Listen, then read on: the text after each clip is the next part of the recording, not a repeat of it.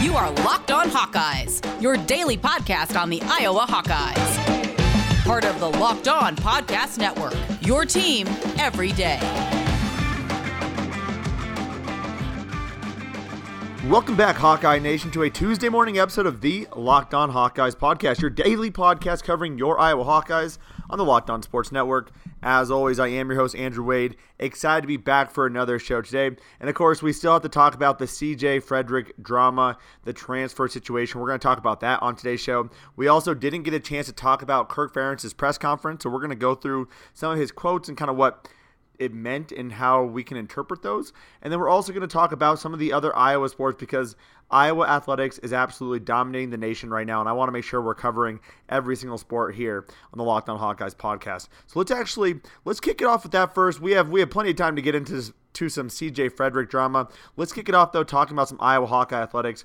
As I mentioned yesterday, the women's soccer team won their first Big Ten championship game. They got their seed for the NCAA tournament. They get Campbell on April 27th, followed by a match, if they win, versus the 3-seeded UCLA. So they're going to be a big-time match there if they can get through Campbell. But again, just the fact they made the NCAA tournament after struggling through most of the season, going 2-8 and 1 until they got to the Big Ten tournament, is pretty impressive nonetheless. On the swimming front, Alexei Tarasenko qualified for the Tokyo Olympics in the 100 free. It is unfortunate that he is not going to be at Iowa next year because there's no men's swimming and diving team anymore.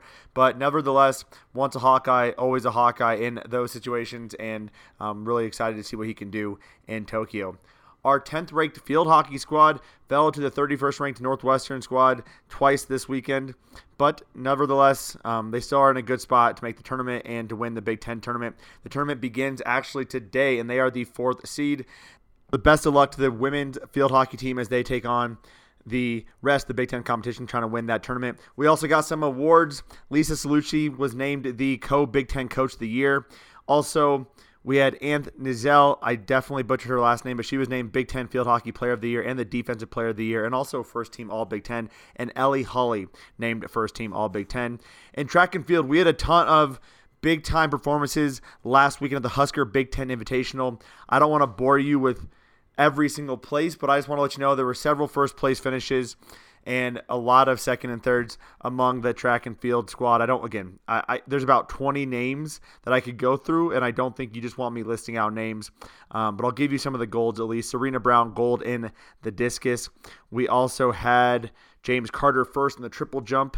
We also had the Iowa women's 4x4 team getting first place, and the men's 4x4 team also getting first place. And then in the heptathlon, Jenny Kimbrough got first. So congratulations to the track and field squad, men and women.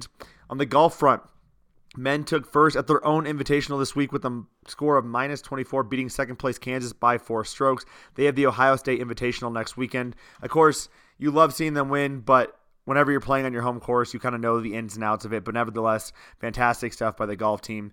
On the tennis front. Actually, let's finish up with the women's golf. Let's try to keep this a little bit consistent, right, Andrew? Let's try it a little harder here. The women's golf team won last week's UNI Spring Invitational, but just finished 14th at the Indiana Invitational, so not exactly an ideal follow-up to that, but nevertheless, at least a big win at the UNI Spring Invitational. In the baseball and softball front, the softball team, they ended a 4-game skid.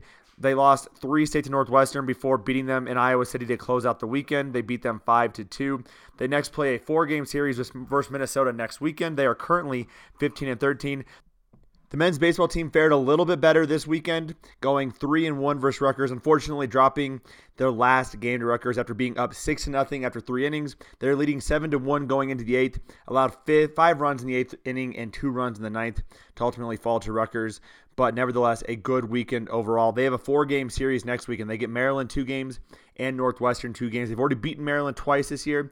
Maryland is currently 13-12. Northwestern is 12-12. And Iowa actually moved up in college baseball RPI up to 40th after a 3-1 weekend versus Rutgers. So phenomenal stuff there as well. And finally, to wrap it up, we got the tennis teams. The men's tennis team beat Wisconsin 4-3. Their match versus number 49th ranked Minnesota was postponed, and right now the next scheduled event is the Big Ten Championships the last weekend of April. It remains to be seen if they try to make up that match versus Minnesota. On the women's tennis front, though, they just took down Nebraska for their 6th straight win, beating them 4-1. 13th ranked Alexa Noel, won her match, currently up to 22-0. She's undefeated as a freshman. 86th ranked Elise Van Huvelen is currently 18-3. She also got the W against Nebraska as well. So phenomenal stuff as we do our weekly roundup. Like I said, we're going to keep doing this going forward.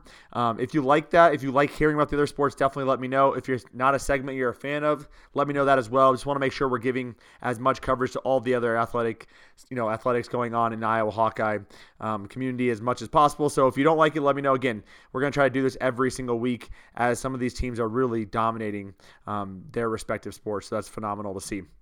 Coming up on segment 2, we're going to get into some football talk, and then segment 3 will wrap up with some CJ Frederick talk. So that's all coming up on segment 2 and 3. Before we get into that, though, I got to tell you about RockAuto.com, because RockAuto.com is a family-owned business serving auto parts customers online for 20 years. Go to RockAuto.com to shop for all of your auto and body part needs from hundreds of manufacturers. They have everything from engine control modules and brake parts to tail lamps, motor oil, and even new carpet. Whether it's for your classic or your daily driver, get everything you need in a few easy clicks delivered directly to your door. The RockAuto.com catalog is unique and remarkably easy to navigate. Quickly see all the parts available for your vehicle and choose the brands, specifications, and the prices that you prefer. The prices are probably the biggest selling point here on top of their amazing catalog, because the prices are always reliably low. I saved $50 by buying 2 air filters from RockAuto.com and had it shipped directly to my door. So go to RockAuto.com right now and see all the parts available for your car or truck. And write Locked On in their How Did You Hear About Us box so they know we sent you. Amazing selection, reliably low prices, all the parts your car will ever need. Visit RockAuto.com. The Locked On Podcast Network is covering the NFL Draft from all angles. Catch up on the Ultimate Mock Draft 2021 podcast presented by Odyssey. Follow Locked On NFL Draft and the Draft Dudes podcast for the latest draft news, and stay tuned for more info about our live NFL draft coverage. You're not going to want to miss that. I know we haven't talked about the draft as much as I would typically like to, but unfortunately, there's not a lot to say. I've told you kind of what the scouting reports are. I told you kind of how the media is interpreting a lot of these guys. We don't have any, Davian Nixon was initially considered a first-round prospect, kind of dipping into that second, third round. I actually got a great question on Twitter about that. And just to kind of quickly sum it up, a couple things come into play. As you're going through the season, scouts try to watch as much tape as they can, but they don't get to see everything. So when they actually go back to watch the tape, sometimes grades adjust a little bit. In the case of Davian Nixon, I think there's 2 factors really going against him. It's the fact that it seems like his tape kind of dipped towards the end of the season. He might have been putting up good numbers, but the tape isn't really correlating to what the numbers he was putting up. And then when you factor that into the fact that he only had 8 games of starting experience, scouts start to get a little bit concerned. The defensive tackle group also is a group that is not typically valued super high, so that is also going to hurt him as well. So you're starting to see him dip into that second, third round spot due to the lack of experience and the, not an overly consistent production from a scouting perspective. We're going to try to get some NFL draft experts on the show as well in advance of this NFL draft taking place next weekend to talk a little bit more about Davian Nixon, but that's also coming up. To continue our football talk, though, the spring practice was this Saturday, the open to the public practice. Again, there's a lot of other fantastic Iowa podcasts out there as well. They had an opportunity to be at the practice and were able to talk about that. I want to speak mostly about Kirk Ferentz's conversation with the media and kind of what he said and how we can interpret some of that. First, though, I want to get into the injuries because this is really important as you begin looking at who was on the field. Cody Inc., Y.A. Black, Zach Tweet, Justice Sullivan, Deontay Vines, Elijah Yelverton, Matt Hankins, Jack Kerner, Logan Lee, Chris Reams, Ivory, Kelly Martin, Nico Reganey, David Davidkoff, Terry Roberts, Justin Britt, and Logan Jones. In some capacity, all those guys were injured or not playing. Logan Jones played a little bit but was definitely limited. And this is a really big time for Iowa football because they need to be able to develop these younger guys and get them on the field so they know how they're going to respond in the summer and in the fall. And the spring is really a good time to improve your stock with the program, get a good understanding of where you can fit into that fall's lineup. And it's a good time to, again, to really just show the coaches what you can do. So especially along that defensive line, when you see guys like Chris Reams out, that can really hurt him, or a Logan Lee, or the tight end position, Elijah Yelverton, because also Josiah was also out. Josiah Miamen was also out, held out of practice for the last week due to the off-the-field issue. So that opens up some spots for other players. You look at the offensive line. Cody's going to be getting his time. That's not going to be a problem here.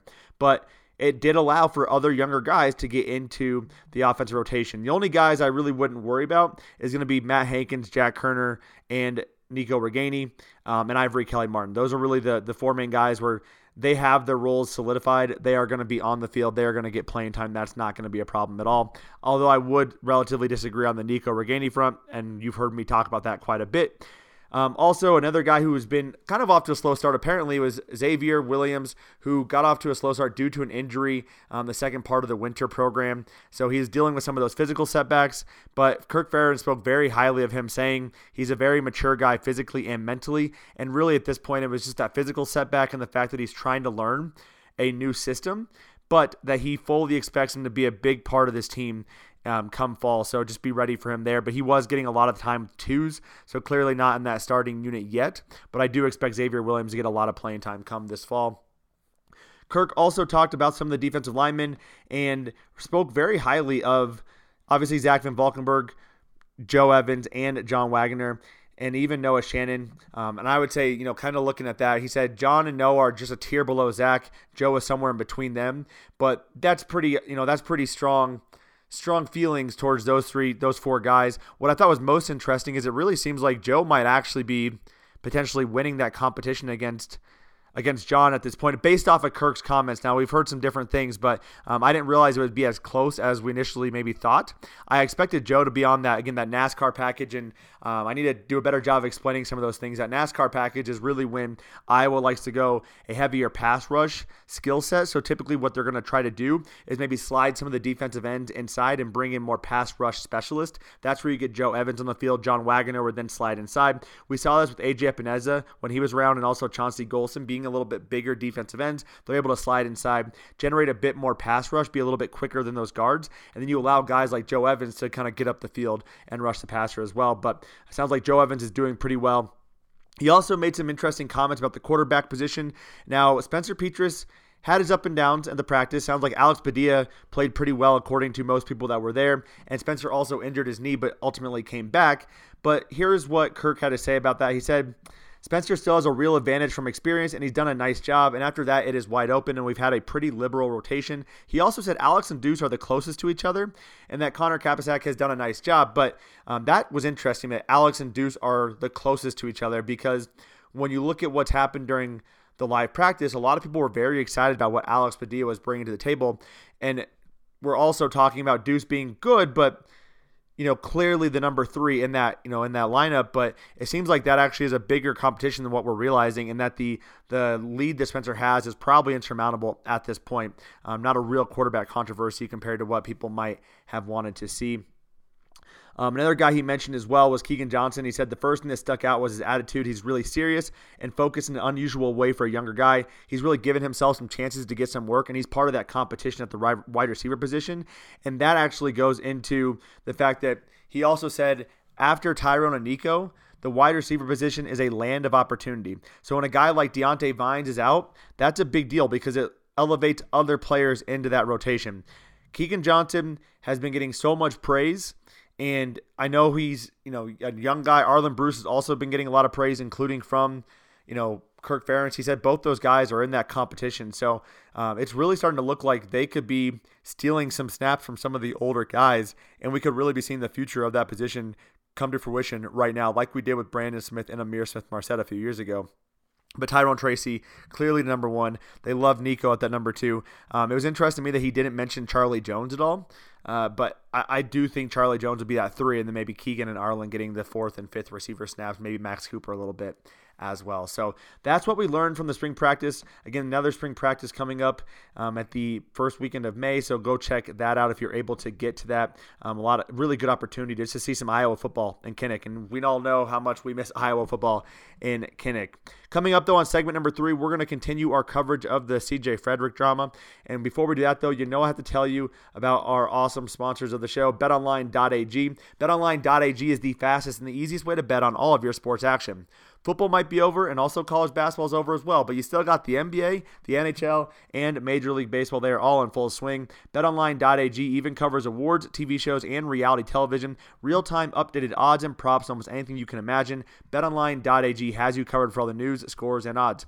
It's the best way to place your bets, and it's free to sign up today. Head over to the website or use your mobile device to sign up today for a free account and receive a 50% welcome bonus on your first deposit when you use the promo code LOCKEDON. That's right, use the promo code LOCKEDON, LOCKEDON, and you'll get a 50% welcome bonus on your first deposit at betonline.ag. Betonline.ag, your online sportsbook experts.